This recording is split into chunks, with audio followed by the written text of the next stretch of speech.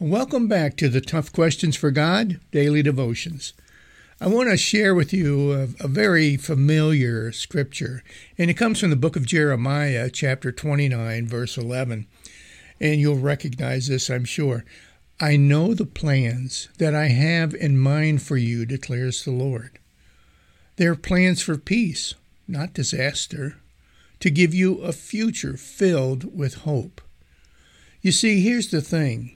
God's plans for humankind, for each and every one of us, is a good plan.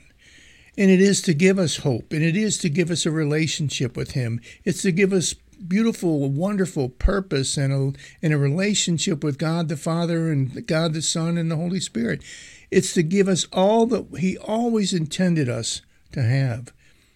And I want you to remember, don't think that God is indifferent. Don't think that God doesn't care about each and every person. Don't think that God is not, watching over us moment by moment. He is.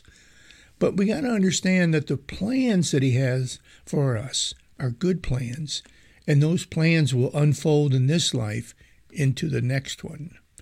Friends, thanks, and God bless you today. I pray that you will remember these words throughout the day today and share this with somebody new. Thanks and God bless.